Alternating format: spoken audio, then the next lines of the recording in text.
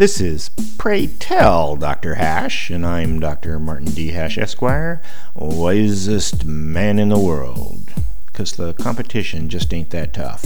And these are things I wish someone had told me.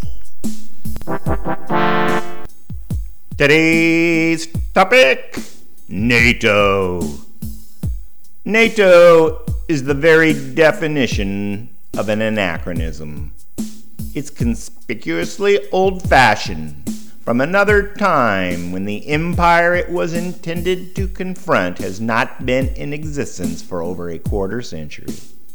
It's unclear whether NATO even serves U.S. purposes.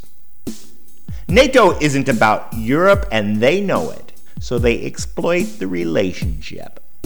NATO Europe contributes well short of the 2% promise that all NATO members were supposed to adhere to as gentlemen.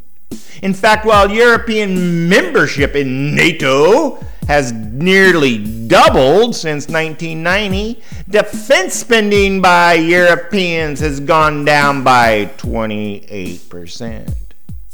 The Europeans don't contribute because they don't want to, and don't have to, because the U.S. will simply bear the full burden of cost without them. NATO is from the days of paternalism, and most Western Europeans see it as nothing but American finger in the pie. The ostensible NATO enemy is Russia, which most Western Europeans don't see as relevant to their security.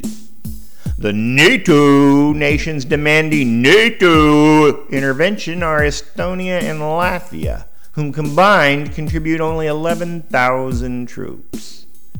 Ukraine and Georgia now want to join NATO. These nations were not only part of the Soviet Union, but were also historically part of the Russian Empire. Bringing them into NATO is equivalent to Mexico and Canada joining Russia.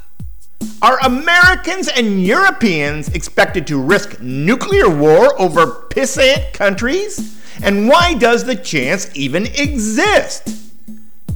NATO is long past its reason to exist, and is nothing more than a dangerous war trigger that also happens to sap American resources for things not in America's interest. For more, see my website at martinhash.com.